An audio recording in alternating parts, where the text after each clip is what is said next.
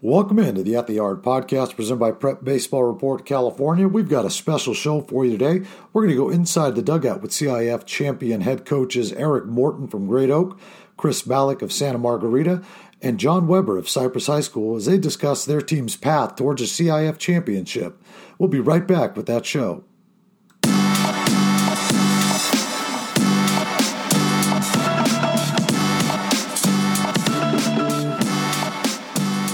Welcome into the At the Yard podcast presented by Prep Baseball Report California. Leading things off for us today is Great Oak head coach Eric Morton.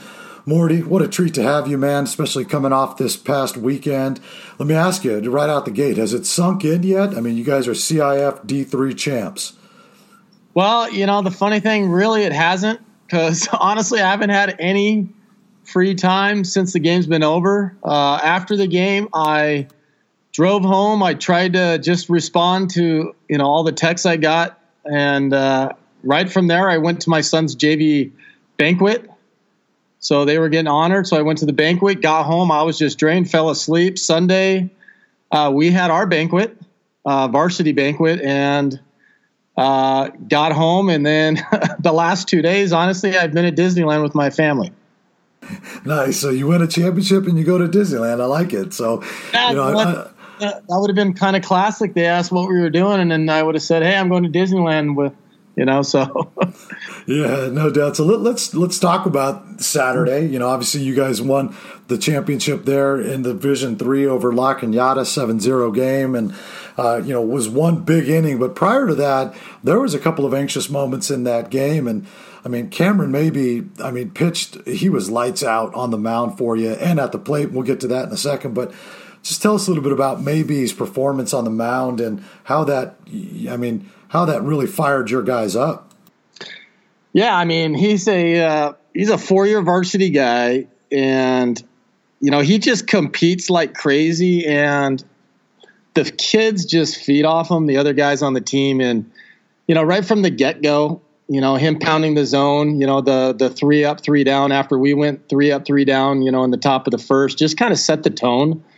And what I love about Cam, and I know our defensive guys have said it before, is he just pounds the zone. So, they're always ready to go, defensively. It's really easy to play defense behind him.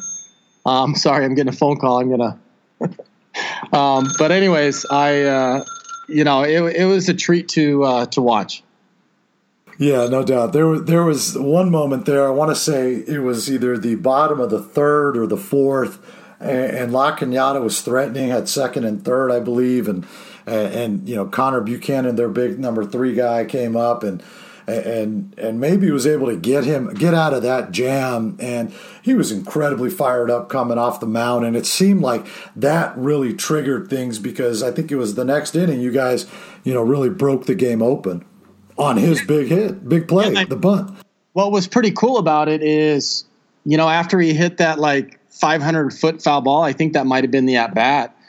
Their whole side was up and cheering, and then our side got up and cheering, and then Cam ended up striking him out, and that was just a huge boost. You should have saw our dugout. They just erupted, and obviously the sticks came back. Yeah, and the sticks came back thanks in part to, a bunt single, right? Cam leads things off there, and the offense just erupts. And, it was just a great performance for him on the mound. And, for your offense, I was looking up some numbers, and, 7 of the last 10 games, you guys scored 6 runs or more. And if you look at what you guys did in the postseason, you guys outscored opponents 31 to 5, mm-hmm. And that includes a 4-3 win over Northview. The offense just really seemed to get going for you late in the season. Yeah, it did. We had some guys that really picked it up in the playoffs. And, I was doing some thinking on the way up there.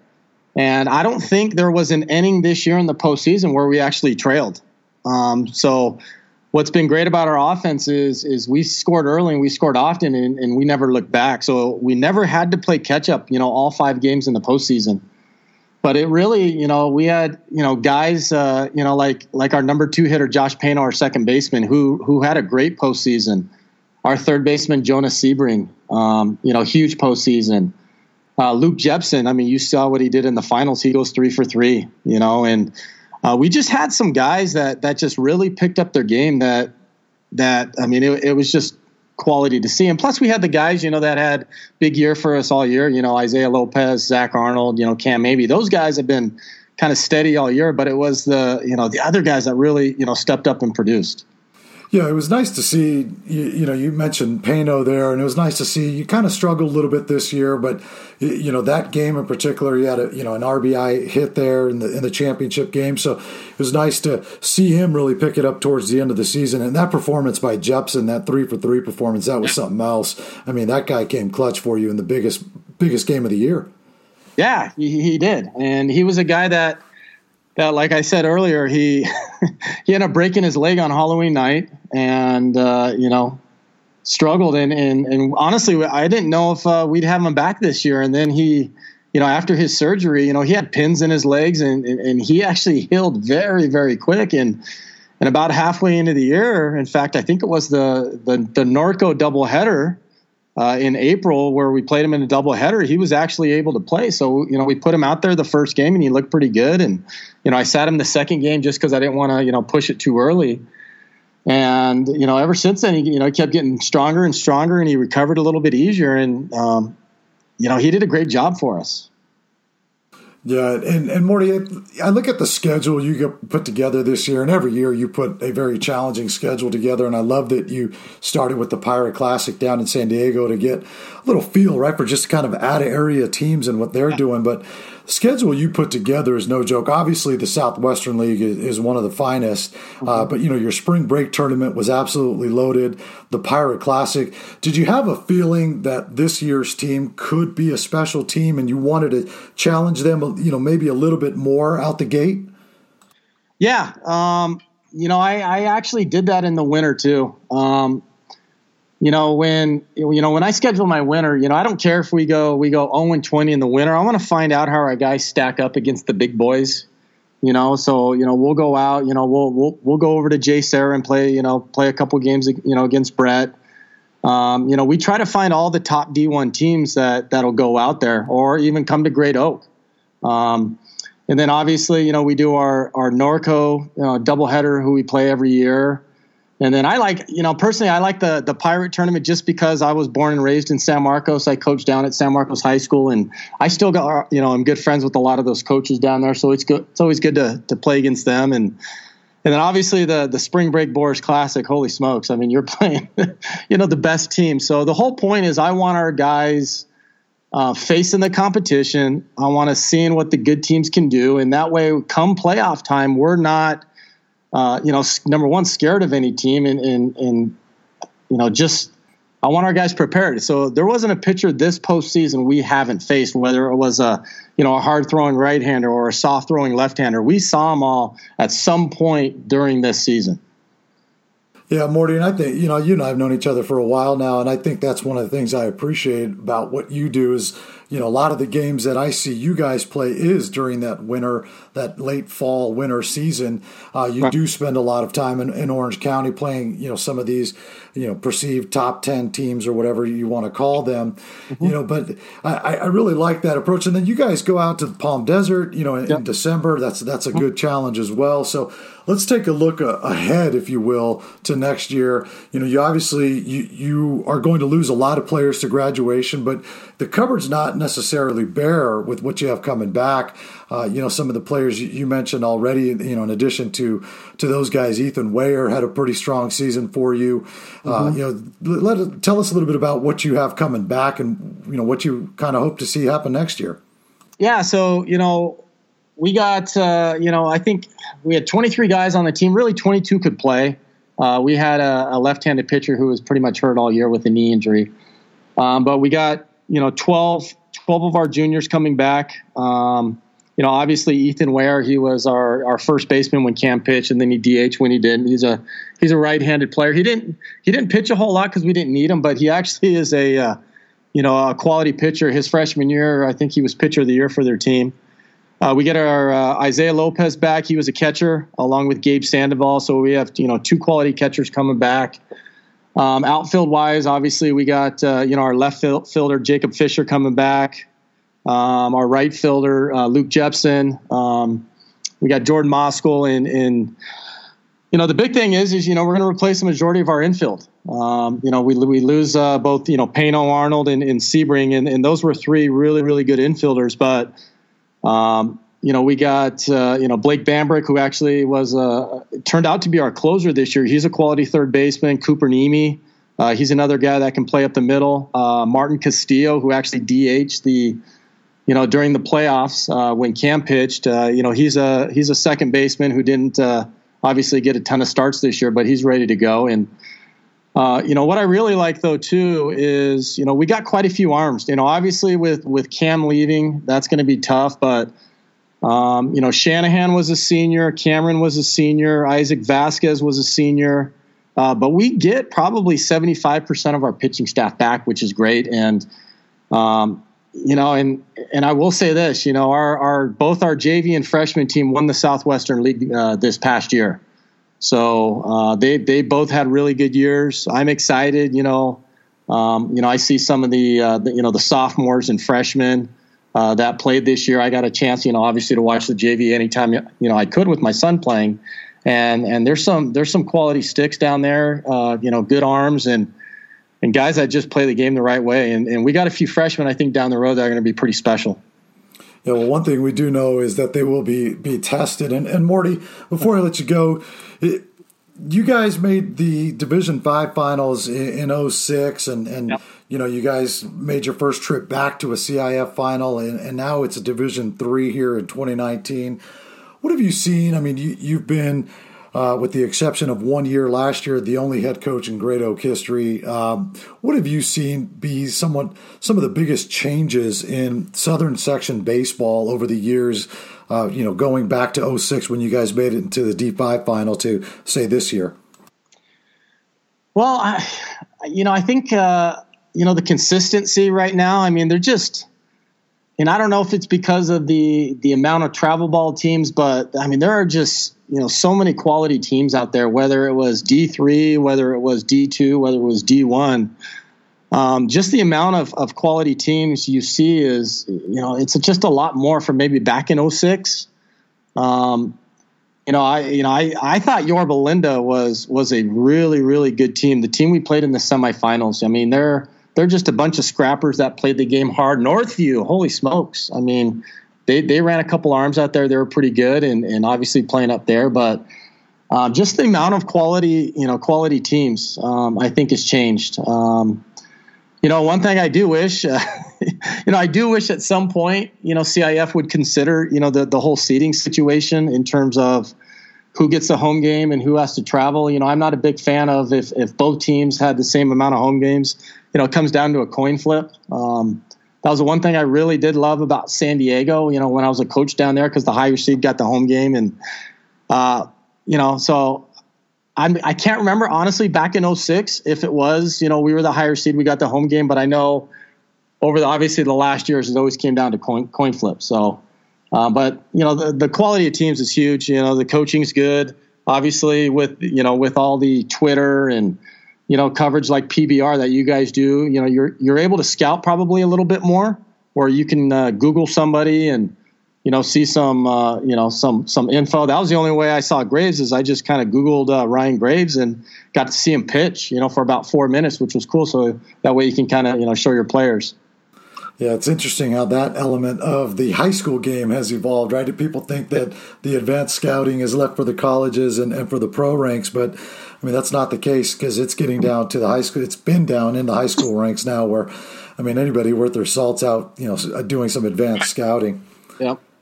Hey, Morty, and one last thing, and I don't know if you followed this closely or not. It sounds like based on your schedule that night you didn't, but after the game, I was down on the field with you, and Coach Malik from Santa Margarita came over, and you said something that proved to be pretty prophetic, and that was, hey, this is a lucky dugout. Go get them. And I don't know if you followed it, but every team was the visiting team that won it and was in that dugout. Yeah, I did. And I told my coaches, when I got, we had the seating meeting that went, or the info meeting that Wednesday, and I said, I go, well, we're visitors. Santa Margarita, is visitors, and Cypress lost the coin flip visitors too. I said, hey, maybe that's going to be the lucky dugout today. So, it was kind of that lucky guess, I guess. Yeah, no, definitely, man. It proved to be prophetic, man. But hey, Morty, I'm really, really grateful for you making some time. I know it's been a whirlwind the last few days, so I really appreciate you making time coming on the podcast and sharing some thoughts with us. Oh, man, anytime. I mean, I appreciate everything you do. We've known each other a long time, going back to our golf days at our golf tournament. And, what you guys do at PBR is pretty cool. I follow you guys religiously on Twitter, and you guys are good for high school, man. And I know our players appreciate it. And, I know a lot of the high school guys out here really do. So keep up the good work, man. Thanks, buddy. Can't thank you enough for that. We'll talk real soon. All right, buddy. Thanks. We'll be right back with Santa Margarita head coach Chris Malik.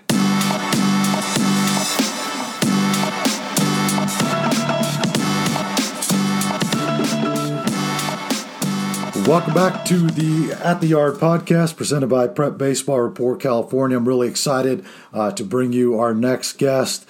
He is a second-year head coach at Santa Margarita. His team is coming off the CIF Division II championship on Saturday, a game that went 12 innings in a 1-0 win over Norco High School.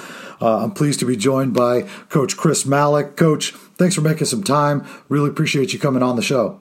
Looking forward to it, Les. Appreciate you having me. Yeah, for sure. So let's talk about that game. I mean, 12 innings, what a better way to win it. I mean, a 1-0, 12-inning game. I guess the only thing that maybe would have made it sweeter were if it was a walk-off, right? I don't know. The experience of euphoria that's going on right now and the buzz that the kids have, the buzz around the campus, it's that baseball game was epic on both sides. Norco played a tremendous ball game. Our guys played a tremendous ball game. It's a shame somebody had to lose. It could have gone either way, and it was a battle. It was a dogfight. It was what high school baseball is all about. Both sides wanted that game really bad, and we were fortunate to come up with a win. And gosh, no, at that point in the game, I didn't even know what inning it was. It was a long baseball game, but a lot of fun to be a part of. Yeah, I mean, I was sitting there with a couple of colleagues of mine, and we got into, I think, the fifth, and one of them looked over at me, and he says, "This game's going 10."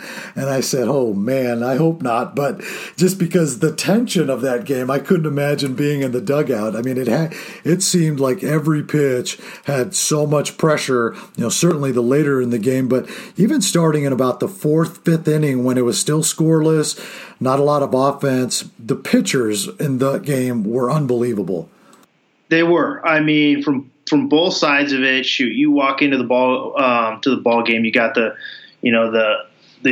whole Dodger Stadium, the CIF Finals, all the magnitude of the game, and just the location, just everything that kind of goes into it. And you got these 17, 18-year-old young men on the mound that are just composed, mature, and just attacking the zone. And it was a tremendous performance by Matt McClure. Michael Forbes pitched a tremendous 8 innings, and then Spencer Edwards and Martin Delgado threw the ball extremely well out of the bullpen. It was like two different starts from two different guys on both sides. You could cut the tension with a knife. It was impressive what those kids were able to do, and just to manage, working out of a couple of jams on both sides of things, executing pitches, attacking the zone. I mean, you couldn't ask for a better pitch ball game on both ends in a high school atmosphere like that. No, it was certainly something to witness. I mean, it was awesome. Let's stay with your pitchers.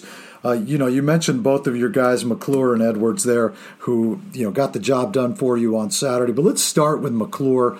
I mean, he's a guy who has just been steady Eddie, it seems like, for you all season. And he came up huge in that game before, obviously being pulled there for Edwards to relieve him. But just talk about kind of what he's been for you this year and really how he elevated his game there in the postseason. It was impressive. You could see some of the experience that he had gotten over the past couple of years. He was good for us last year, really good as a sophomore in a starting role, and this year was no different. He threw the ball really well all season. Had two tougher outings against Mountain Point and Jay Serra, but outside of that, it was a special year. He attacks the zone. He's got a tremendous changeup. His curveball just keeps getting better and better. He's developing a little bit of a slider. And then in the playoffs, you just saw another animal. I mean, he went 17 innings in the playoffs and didn't give up an earned run. I mean, that kind of thing is just something special. And and I think it's a testament to what kind of young man he is. He just, very he's very competitive, but he has that ability to just kind of stay in the moment, enjoy the moment with his teammates, play selfless baseball, and he's just a born winner. It's a credit to his family. It's a credit to the work that the kids put in. But the way he pitched throughout the playoffs was just fun to watch, and you could see the excitement, and our team fed off of it. And he really set the tone. He pitched games 2, 4, and 6 of the playoffs, and it was lights out. Yeah, he made one play where it was a little comeback or a little PFP there, and he threw the guy out at first. And, I mean, he really let the emotion show after that play. And you see, the middle infielder guys really pick up on that, and then it kind of trickled into the outfield. So that was really exciting to see. And I'm glad you brought him up as a sophomore, because that's the first time I saw him was at Mater Dei last year in a league game. And, man, he was really good there. So it's just really exciting from my standpoint, on the outside looking in, to see his continued development, because, I mean, here's a guy who physically is nowhere near a finished product, right? I mean, he's got some room to add significant amount of weight and strength. He's 6'4", 6'5", 165 pounds. There's a lot of room for growth. He's always throwing strikes. His arm works. He's got a little bit of a funky delivery where he gets his front leg elevated pretty high, but his velocity just continues to kind of take that slow growth as he kind of matures a little bit. But there's so much more room in there for him to keep getting better as he adds weight and just kind of gets an understanding of his breaking ball and how to develop that a little bit more. His changeup's off the charts. But he's done a special job. You mentioned that outing that he had at Mater Dei last year. That was his first Trinity League environment. And when you get into that Trinity League kind of game, it's a playoff-type atmosphere. And to him have that composure early on, he's maintained that kind of effort, that attitude, and throughout the course of his, all the way through this year and extended into the playoffs. But I think he's going to be a 25-game kind of winner in collegiate baseball for somebody. I think he's got that winning attitude. He's got that it factor that you just kind of want. You want to play defense behind him. He keeps the guys engaged, and you feed off of his energy. Yeah, the other guy that seems to have the it factor for you is Spencer Edwards. I mean, I remember talking to him at the Trinity League Media Day and was so impressed with just how composed he is, how professional he was during that session, and how well-spoken, and obviously a very bright kid going to Cornell. But he came in, Chris, and had, his performance was arguably one of the best on the day of any pitcher, let alone coming in to close out the championship game. Talk a little bit about Edwards and his role this year and kind of how he's elevated his game as well heading into the postseason.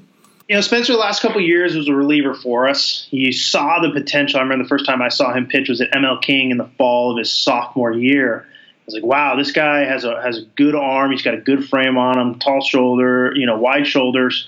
He's got this, this is going to be somebody that's going to be really good. He struggled a little bit with his command, his sophomore and kind of into his junior year. You saw flashes of what he could become, but just developing that consistency with his velocity. It fluctuated at times the last couple of years. And then this year he came in the winter, and it was what we saw kind of in the playoffs. He was lights out. He had this different look in his eyes. His velocity started to stay more consistent. He attacked the zone more consistently. He just really matured into what we were, envisioning that he could become. We saw that belief, and he just continued to stay with it, and ultimately made himself into it. He put a lot of hard work into the weight room.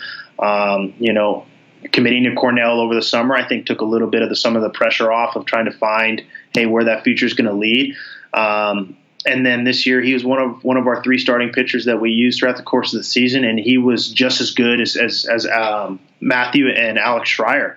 I mean, all 3 of them were really, really good for us all year, and it made a tough decision when it came down to playoff time, who's going to be pitching out of the bullpen, and kind of deciding, hey, who can do it. We trusted all 3 of them to do it, and we had seen Spencer kind of do it a couple of times this year in the last couple of years, and know that he's kind of got a little bit of experience. It was a difficult conversation, a difficult decision to kind of go, all right, Spencer, you're going to be in the bullpen when he's done so well. But he took it, he owned it, and he was unreal in the playoffs. Didn't give up a run. 2 innings against Kaiser that were just like, you saw this look in his eye that I'm just going after him. And it was 2 really clean quality innings. Came back the following week against Damien with the same kind of inning. And then later that week against El Segundo to close out that ball game. It was just different. And then, in the finals, it was more the same, and just an outing I'll never forget the rest of my life. 6 2/3. One hit. I don't think a runner get past first base on him, to come in with the bases loaded in the 6th inning with 1 out, and to be able to punch that guy out at Dodger Stadium and just walk right in and said, hey, I'm going after you. Wham. And he threw the ball extremely well. I couldn't be more proud of him.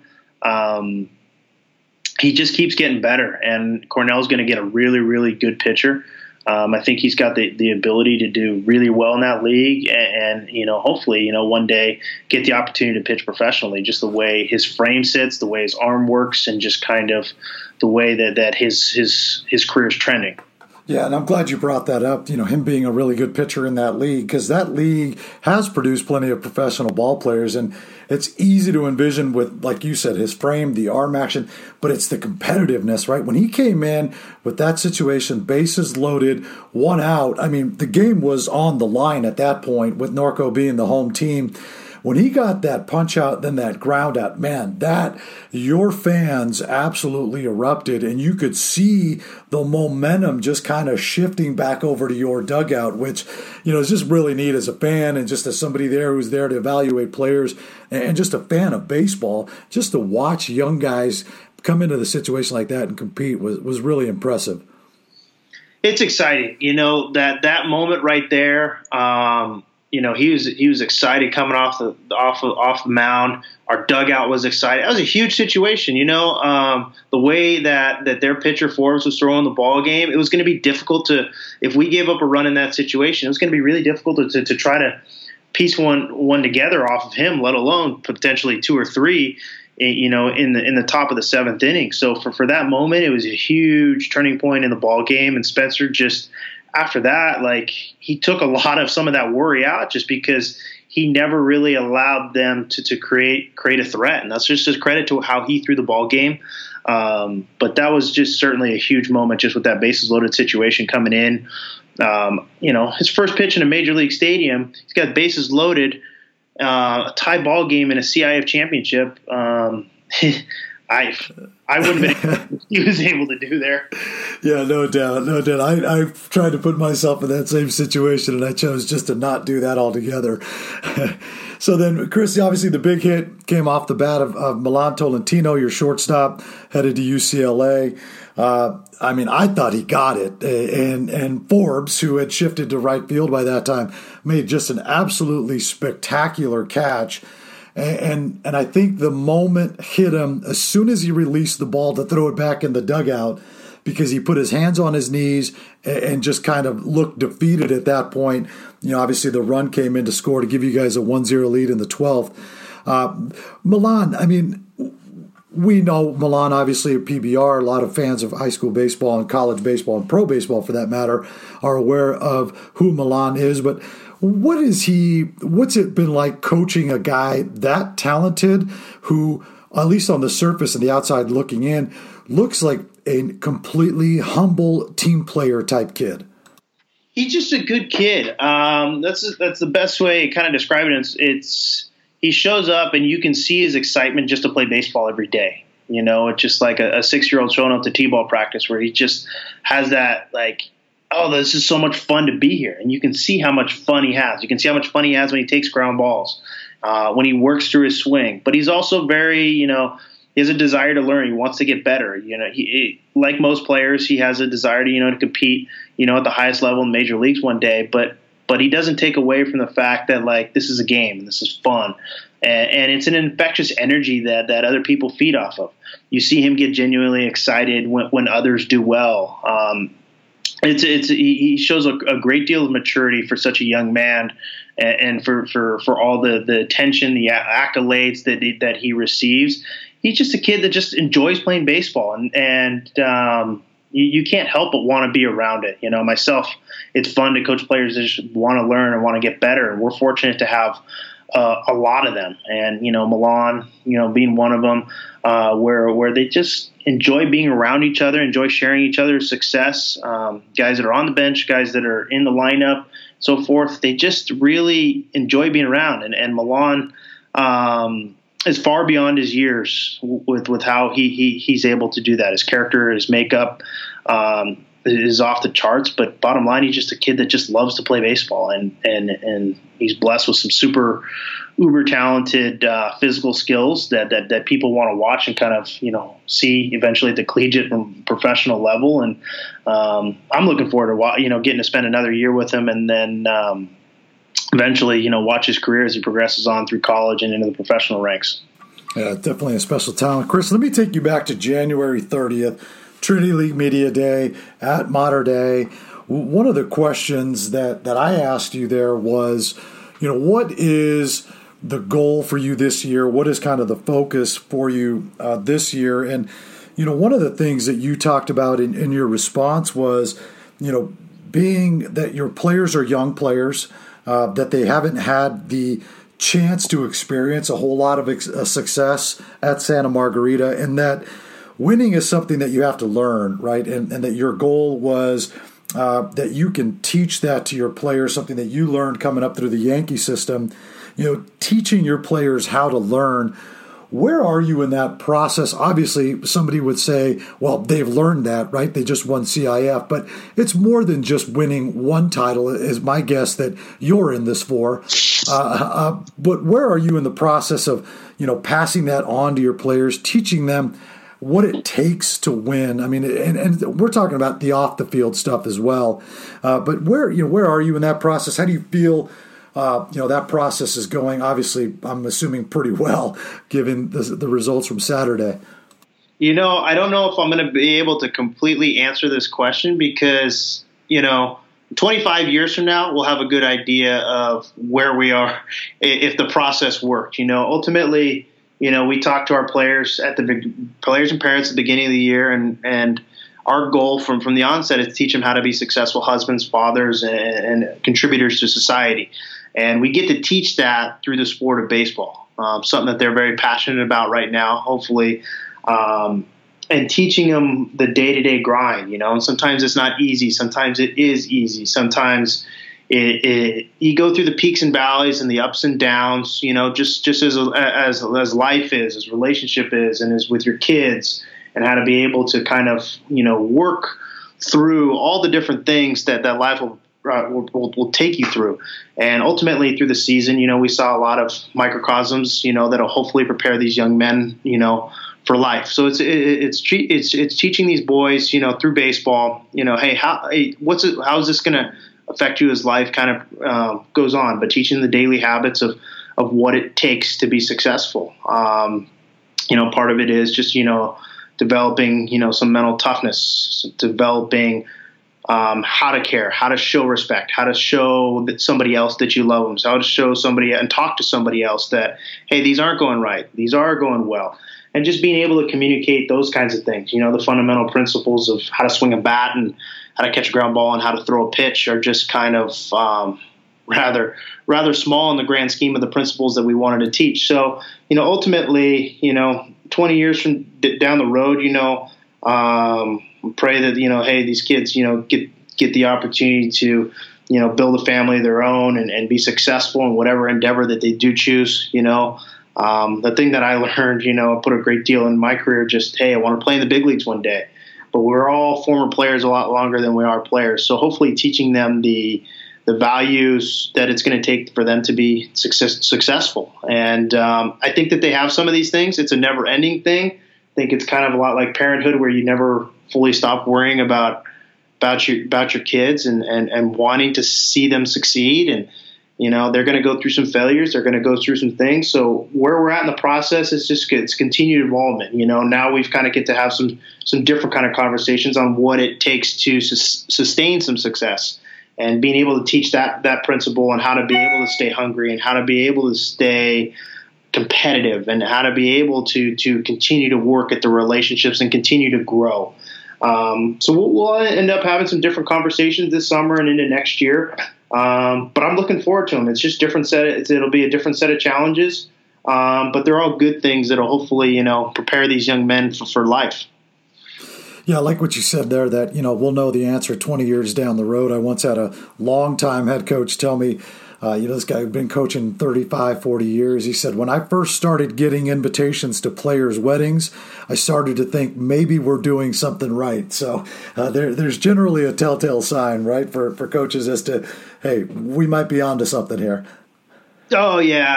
One of the cooler experiences this year, I coached the junior college level. A couple of players, one invited me to his graduation from the police academy. The other one finished up at the Air Force Academy. And it's just neat to be able to kind of go to their families' houses and share in that experience, and just kind of go, hey, you develop this relationship that you just want to see these kids beyond,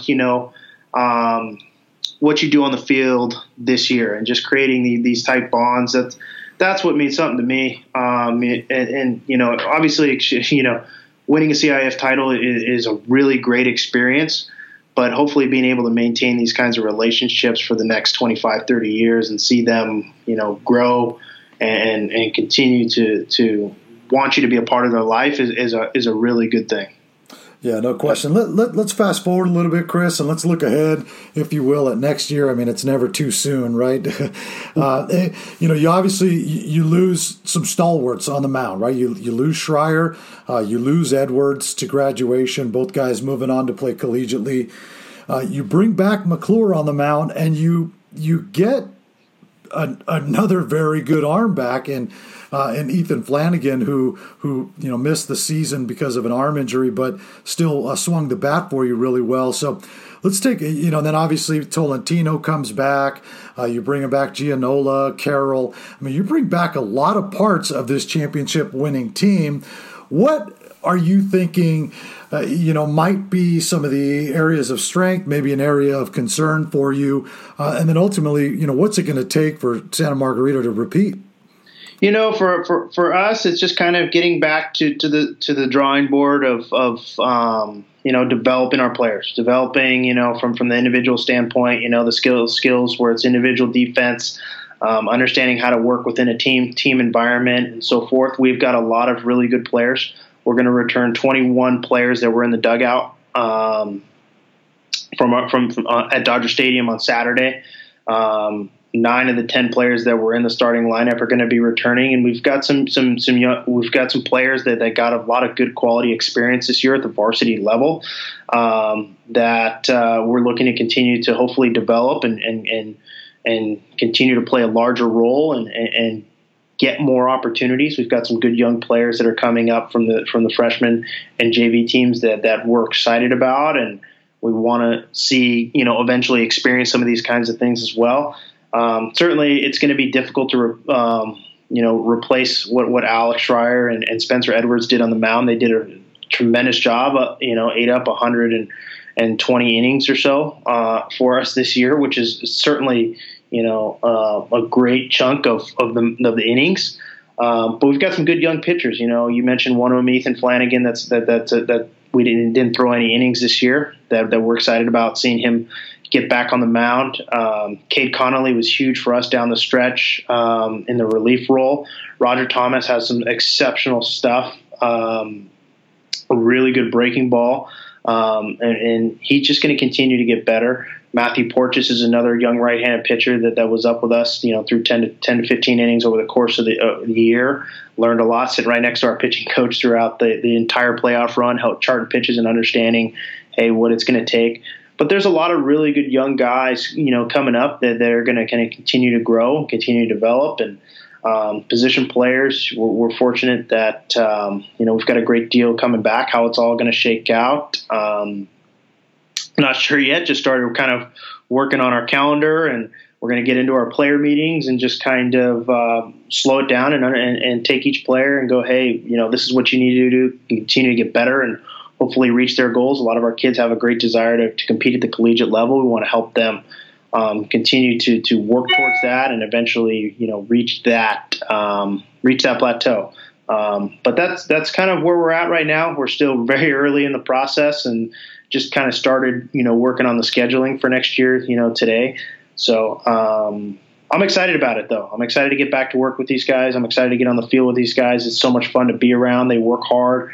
They've got an infectious energy with them, and we think that they're capable of doing some special things. But there's a lot of work that's got to go into it.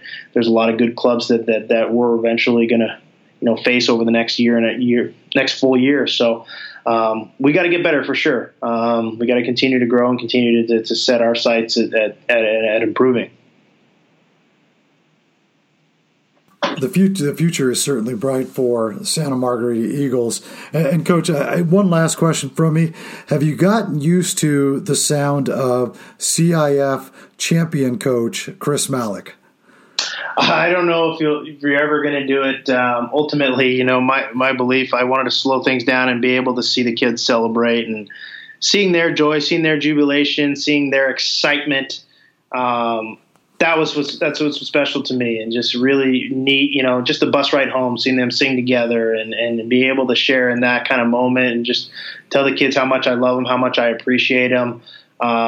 That part is something special and something that I'm going to remember for a long time. But ultimately, we've got some great kids, and I just love them to death. Awesome. Well, Chris, I can't thank you enough for making time here just a couple of days after winning the championship to come on the podcast and share your thoughts on your team and take a look ahead. So appreciate it. Really looking forward to seeing you out and about this summer, and can't thank you enough for coming on. Thanks for having me, Les. I appreciate it. We'll be right back with Cypress head coach John Weber.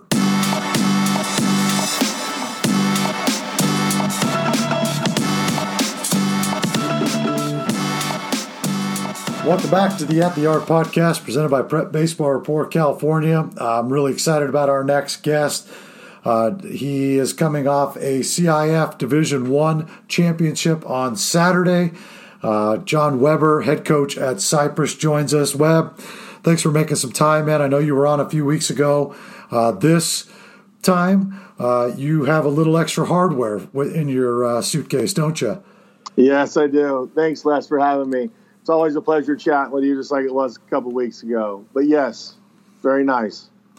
Yeah, well, let's jump into that, man. We talked a few weeks ago when the brackets came out, and we talked about, obviously Cypress had won, some Division II titles. Now you're up in the gauntlet that is the CIF Division I playoff bracket here in the southern section, and we had we talked about a lot of different things last time, but this time I just want to focus on this run to the championship, Webb, because from an outsider's perspective, this was something really impressive. It started off with a 5-2 win over Servite, and then, the big game there being the 2-1 win over Capel Valley, a game I saw you at, and you rode your horses there on the mound in Wozniak and Rapetti. Take us through that playoff run and just kind of, what that was like just from your perspective. Well, first of all, you're absolutely right. We gave up 5 runs in the 5 games, and 2 of them were the first game against Servite. So I'm not a math major, but that means we gave up 2 runs in over 4 games. Tough to lose when you don't give up very many runs or no runs. Cameron Repetti and Brett Wozniak pitched every inning of those 5 games and were impeccable. I mean, they were really, really good. Cameron started off the first game against Servite a little bit shaky. I think I said to you before, maybe not on a podcast, but my opinion in my years of doing this, the first game is really the hardest game to win. The excitement, the nervousness, the understanding that it's a one-and-done system.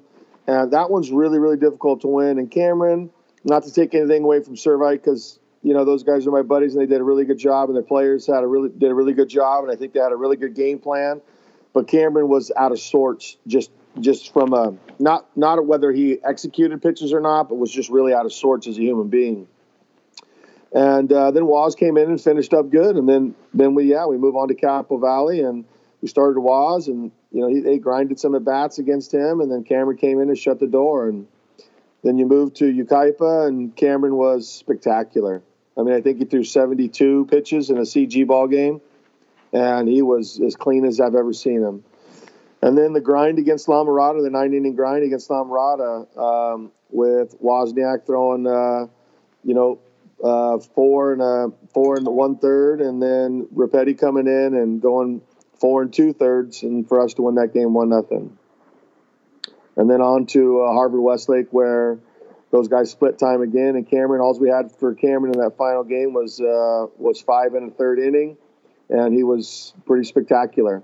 I think they really only hit one ball hard off of him, and then Woz came in and shut the door. Yeah, just watching you guys, having the opportunity to see you guys twice in that postseason run, as mentioned, Capo Valley, and then obviously the championship game against Harvard Westlake. What really impressed me was, the fact that you ran through that gauntlet with 2 arms. And I mean, let's face it, 2 pretty special high school arms, no doubt. But just the way everybody that was on the field just seemed, they were dialed in from the second the first pitch left the pitcher's hand to the final out. And I go back to that Capo Valley game. I mean, that was a 0-0 game going into the 6th. And I mean, at that point, that's anyone's ball game. And you get the big hit there from Luke Davis, who came up clutch for you again on Saturday. But, just what is it about this team that, I mean, the term brotherhood in sports obviously is often used. In my opinion, it's somewhat overused. But in the case of the Cypress Centurions in 2019, I mean, these guys have been together so long. It's like they know what each guy's going to do before the guy does it. Yeah, you're right. And I think, there's a lot of that football mentality of brotherhood and family and all that. And I'm not anti any of that by any means. There has to be some, I use the word cohesiveness amongst each other. I tell our kids all the time, man, you don't have to like the guy. I mean, I played baseball a long time, and I didn't like everybody on my team. And that's fine. You don't have to do that. But you got to respect everybody, and you got to respect what everyone is doing, and know that at the end of the day, whether I like you or not, when we're on the field, man, we're fighting for the same cause. And at the end of the day, I think that was really what, for me, this group was really about. I think I shared with you on a personal level, on a side note, some of the issues we had with this group, and there was a lot. I've always said that winning is fun. And this year was the first time in my entire life I told these guys that winning is not fun, because I don't even like being around them. It was that bad at one point with this group. And it was just not the way we were playing. It was just the way they were being young men. They were being not really good young men, to be honest with you, and not really good teammates to each other, and not really good human beings, really. And so we had to fight through some of that. Meanwhile, still winning, just because we're a pretty talented group. And then, when you get into the playoffs, so you start making a run towards the end of the season into the playoffs, I think a lot of that stuff, which I would refer to as just being a kid or being a ding-dong kid, kind of gets thrown to the wayside. And then they start to realize what you try to teach them, all of us as coaches, about fighting for the same cause at the end of the day. And yeah, this group has been together a long time. There is, Davis is a Garden Grove kid, but pretty much every single other kid on that team, they've played together forever, and they're all Cypress kids. So there's not transfers and outside guys really in this group. And so there is a lot of camaraderie with each other. And with that, you have to realize, just like in your own family, when everyone grows up and we've been together for 20, 30 years, and we spend a lot of time with each other, we're going to have our ups and downs and disagreements and such. And so there's part of that with this group because they have been playing together. We just had our banquet the next day on Sunday after winning it. And, at the banquet, the one most important part of the banquet usually is the video. And to see the video of like Michael Marsh and Braden Murphy at 5-year-olds playing on the same Little League team, that kind of stuff. I mean, that's how far back these kids go with each other. Yeah, that's awesome. And it's not something that, unfortunately, we see too much of these days, right? I mean, you have kids transferring, going to different schools, going to private schools, going to different public schools. And, it's really refreshing to see that. And it's even more refreshing for this particular group because, as you've shared with me, Webb, 2 years ago, these guys, from a one-loss standpoint, they were the worst team you've ever had at Cypress just 2 seasons ago. And then they turn it around and they do something that, you said this on Saturday night after the game, and the more I think about it, the more I tend to agree with you. I mean, they did something in winning 31 games against this schedule that I just don't know who is going to be able to repeat that, right? So, I mean, what happened over those couple of years, with these guys, with your coaching staff, with just the program in general, that you go from 17 wins and being the worst team ever to 31 wins and being champs of arguably the hardest division to win in baseball in the state?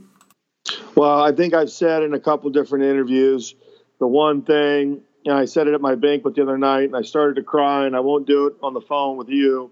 But it's all right. It's all right if you want to shed a tear. Look, man, when you're coaching and you've been coaching as long as I am, and I'm 50 years old, obviously it's nice to do these kind of interviews because we won, and it's nice to hear, congratulatories on your great season and being CIF champs and those kinds of things. And those things are great. I don't want to diminish that or sound so arrogant that it's not the case. And, oh yeah, you've won a few. So it's none of that.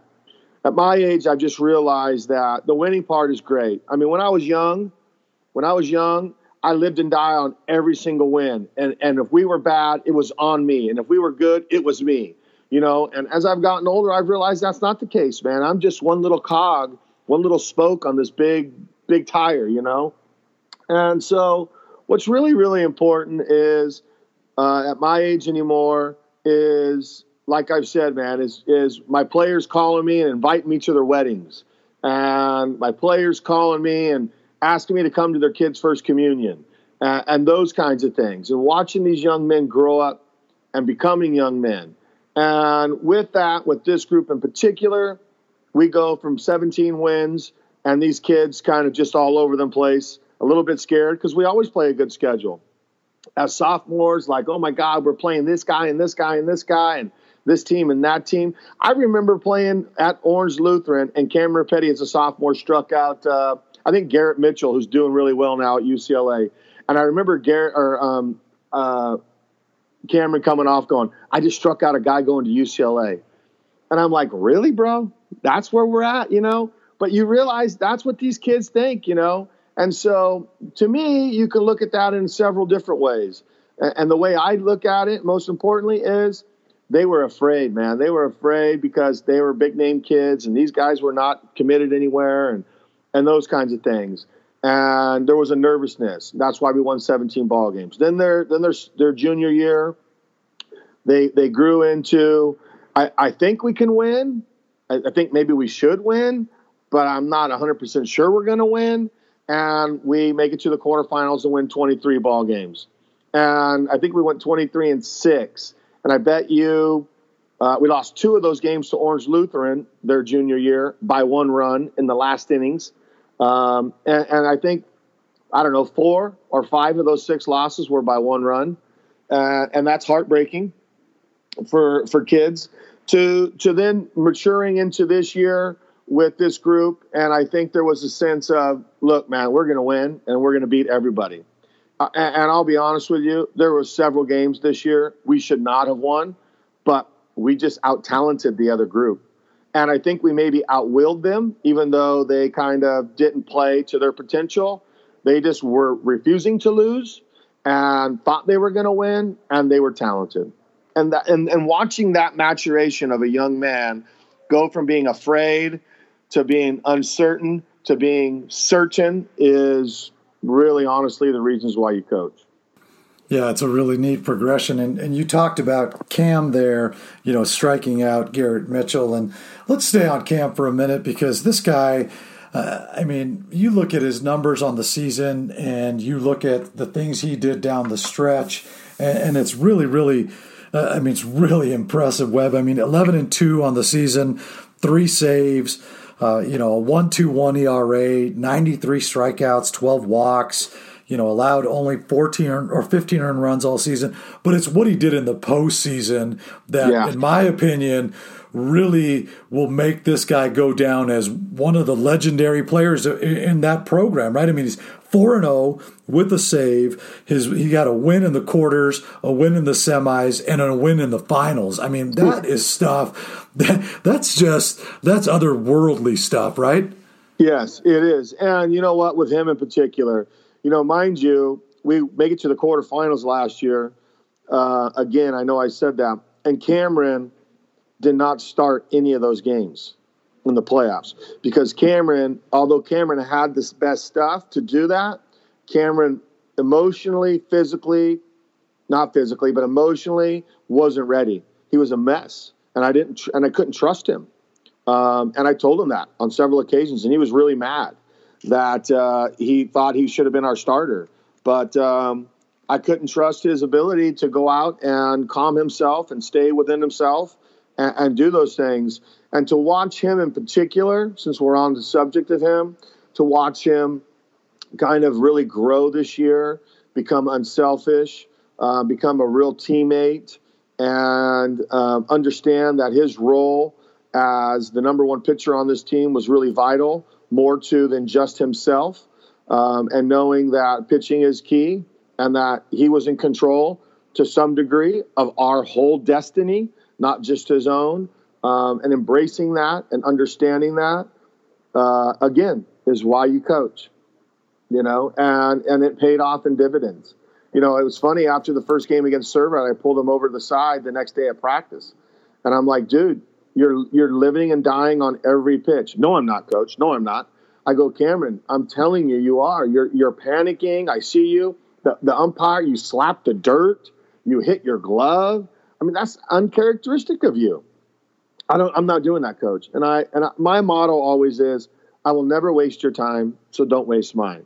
I go, Cameron, I would not be telling you this if it wasn't true. Do you think I'm trying to hurt your feelings? Do you think I'm just making this up? No, Coach, I know you love me. That's right. So just listen to me.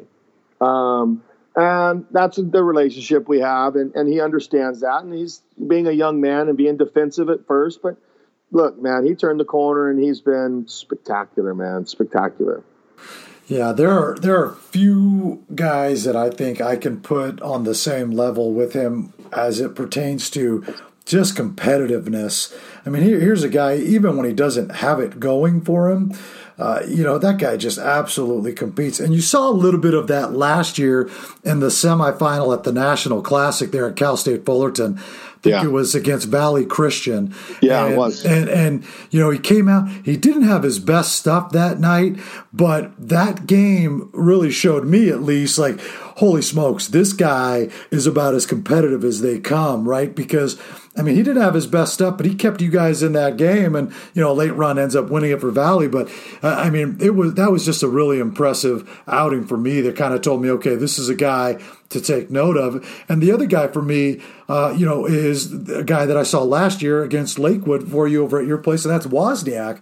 Now, that guy's made some growth over the last year that really, really projects well for future, right? But I mean, last year he was kind of a little soft around the edges, a little bit of a thumber. But this year he really, that outing against Capo Valley, you told me before the game, like, we're going to try to pound in and go soft away. That guy executed the game plan to perfection. He did, and yes, he has. He has made great strides too. And to go back for a second, you're right about Cameron. And Cameron is one of the most competitive guys I've coached in a long time. But yet, to go back to Woz is he's never going to wow you with anything. The radar gun's never going to light up. But that guy has been such a bulldog for us and over the last 2 years, and he thinks he's better than he is, and that's 9/10 of the battle, man. And I keep telling him he's better than he is. I'm trying to feed that thing. And our coaching staff has done a good job. Mike Morrison has done a great job with our pitchers. And then we were lucky to have Adam Wilk come in this year, ex-big leaguer, ex-CIF Division Player of the Year, who played for me as well back in 05 and 06. And, he's left-handed. Those guys are a little weird, left-handers. They think a little differently. So those two really connected and vibed together and all of that. And so, those things helped. And his growth with Cameron and obviously his success as the season went on to whatever he ended up being, 10 or 11-0 himself. Yeah, I think it was 11-0. Yeah. Is, unbelievable. Yeah. And we're grateful we got him back one more year. Yeah, that's what I was going to say. You have him coming back. You obviously lose a pretty significant core of seniors. And those guys are most of those guys moving on to play college ball at some level. But you do bring back some players of note. Obviously Woz, who you touched on. Noah Carter comes back for you. Peter Worth comes back for you. Obviously, freshman Luke Davis, who came up big on Saturday at the plate, comes back for you. What are you looking forward to next year? Obviously, you got to start the process over, and it's a different team, new cast of characters. But as you look ahead, what sort of things are you looking forward to from the guys that you have returning that are current starters, and then guys that you're going to expect to kind of fill in some of the gaps? Well, it's already started, to believe it or not. The next day, I'm pulling these juniors aside and congratulating them again, and then reminding them that,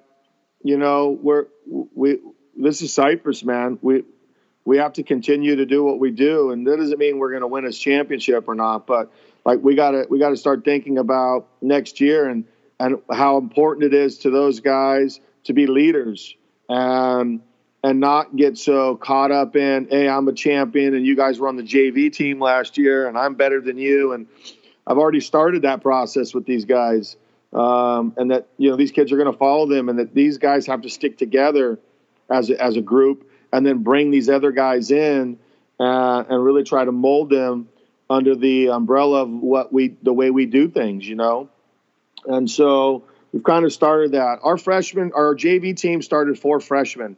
They played the exact same schedule we did, and they were 17-2, I think it was. So our JV group's a good group, and there's some good freshmen in that group. So the incoming freshman class is really talented. So there's going to be opportunities for people, and I look forward to getting back at it. When we get back in August, and I don't do anything in the summer, but when we get back in August and start coaching these young kids and seeing if we can blend these guys together and see what we can do. Yeah, no doubt. You talk about not doing anything in the summer, Webb, and obviously most of your guys will go off and play with club teams, and they get different instruction potentially and whatnot, different voice certainly. What's your take on that? How important is that for players, at least in the high school kind of age, of maybe hearing different voices, hearing different points of view on the game itself and how that impacts their growth? Well, I think it's vital. I know there's a lot of travel ball haters out there. I'm not necessarily a lover of travel ball, but I think that travel ball has a lot of value. And look, man, I've been telling kids this for a long time, and I use it in my own life. I think you can get something from every conversation you have with someone. And it doesn't always have to be, and everyone always thinks of that like, oh, I'm going to get some wise information from you. I might get some information from you that reminds me that I don't want to do that, or that I've already tried that and I don't want to do that. But I'm going to be respectful to the conversation, but there's something to be gained from that conversation, good, bad, or indifferent. And having a voice and them going and playing a travel ball with another voice and hearing how to do things differently. Look, man, it's the old adage of there's more than one way to skin a cat. And you might be speaking a different language than I am, but yet our point is exactly the same. And if that makes it click for my kid, then I'm all for it, man. So I really value the summer part. I need a break from the kids. And quite frankly, they probably need a real break from me too. And so for them to go and do some things differently and play freer and be able to wear their pants down over their shoes, and not be as uniformed as the way we do things, I think is good for them. That little freedom is nice. Yeah, I tend to agree with you, and it's like everything else, right? I mean, it's difficult to, just because there's one bad experience with one individual of a particular group, to label the whole group that way. Yeah. And unfortunately, I think that's kind of the relationship between travel ball and high school coaches has gone down that path, because one guy screwed up something along the way for one guy. It seems to be kind of trickling down, and a lot of guys, are taking a negative approach or attitude towards the other. And I'm with you, man. I think it's beneficial for players, and hey, a different voice is a different voice, and it's like you said, it's different ways to skin a cat. But the other point to that is, look, there's some bad travel ball coaches out there. I'm not going to name them, but there's some bad ones. But at the end of the day, it's the other part of the growing process for these young men. I tell them, like our pitchers in particular, look, you should not be pitching in the summertime. I just had this conversation with Waz last night. You threw 70 innings this year, more than you've ever thrown in your life in one season. You need to if you're going to go and pitch this summer, you should not pitch more than 3 innings. You should not pitch in 3 days. There's first day off, second day, and third day. You should not do that. Not at this point. And so I think it really helps if the kid starts to say politely, Coach, no, I don't want to do that. And it doesn't mean that he's not a good teammate. Doesn't mean that he doesn't want his team to win. He's looking out for himself, and he wants to make sure the team wins too, but he's making sure he doesn't hurt himself. And there's some coaches that do that, and there's a lot of good ones that don't do that. But it also helps a young man start to turn into a man and have to say no. Yeah, I agree. And that's the big thing, right, is the ability for those young men, like you said, to grow into a man and stand up for what they know is right for them, rather than having somebody tell them that. That's right. Webb, one last thing for me. Has it sunk in for you yet when I say Division I CIF Southern Section Championship coach John Weber? It's funny. I've been not asked that in particular, but people have asked me if it's sunk in, and I'll be honest with you. I've said this: if I could coach another sport that wasn't during the spring, I would sign me up right away and never be a baseball coach again. Being a high school teacher, end of the year, all of this stuff. Having to, answer emails to parents why Tommy's or Elizabeth or whatever their names are is failing my class now because they're concerned all of a sudden at the end of the year that their kid's not going to graduate and all of this. And I don't want to put aside all of that, but, answering the million text messages and all those kinds of things, which is all great. And I'm so grateful that I get those, but I really haven't had a second to sit down and really just in a quiet space and just really try to soak it in. I'm planning on doing that tomorrow. I've been in my office all day today doing paperwork. Already people asking me about fall ball. I'm trying to get that going. And all these things. I had my banquet on Saturday or Sunday right afterwards, which I hadn't done anything for. So I really, honestly, haven't had a second to just sit back, with my homies and just sit down and go, man, look at this. Look what we did. But it's going to come here soon. I know as soon as we're done with graduation, all that, my daughter graduates in 2 days. I'm stressing out about that.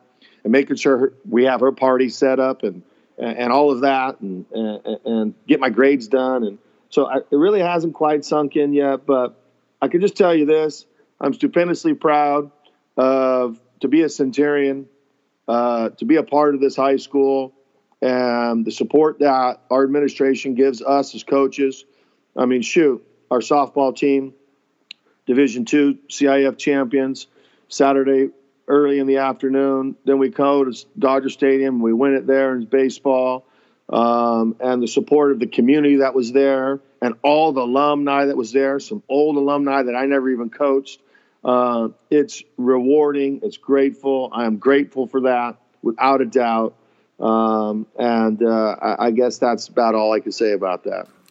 Well, as a fan of high school baseball and as somebody I consider you a friend, I can tell you that I'm incredibly happy for you, incredibly proud of your guys, because I know some of the things they've overcome here the last couple of years. So, thank you for making time to come on, and just know that the baseball community is really, really excited and happy for you and your players.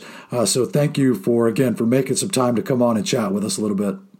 No problem, Les. Thank you. And I say it to you every time. High school sports, baseball in particular, doesn't get all the love that it needs to get. It's not a big revenue sport. So I'm so jacked and excited that there's publications like you guys that are out there grinding every day and really, really, really are the voice for what we do as coaches on a daily basis. So I'm grateful to call you a friend and grateful to have you doing what you're doing, man. I can't thank you enough for that, Webb. Really appreciate it. And I can't wait to catch up with you in person again, and we'll see you real soon. You got it. We got to get some golf in really quick. As soon as I'm done. yeah, no doubt. Before December. Amen. I'd like to thank Eric Morton of Great Oak, Chris Malik of Santa Margarita, and John Weber of Cypress for coming on and sharing a little insight into their team's quest towards a championship. Be sure to check out PrepBaseballReport.com for all your news, information, and updates. And until next time, we'll see you at the yard.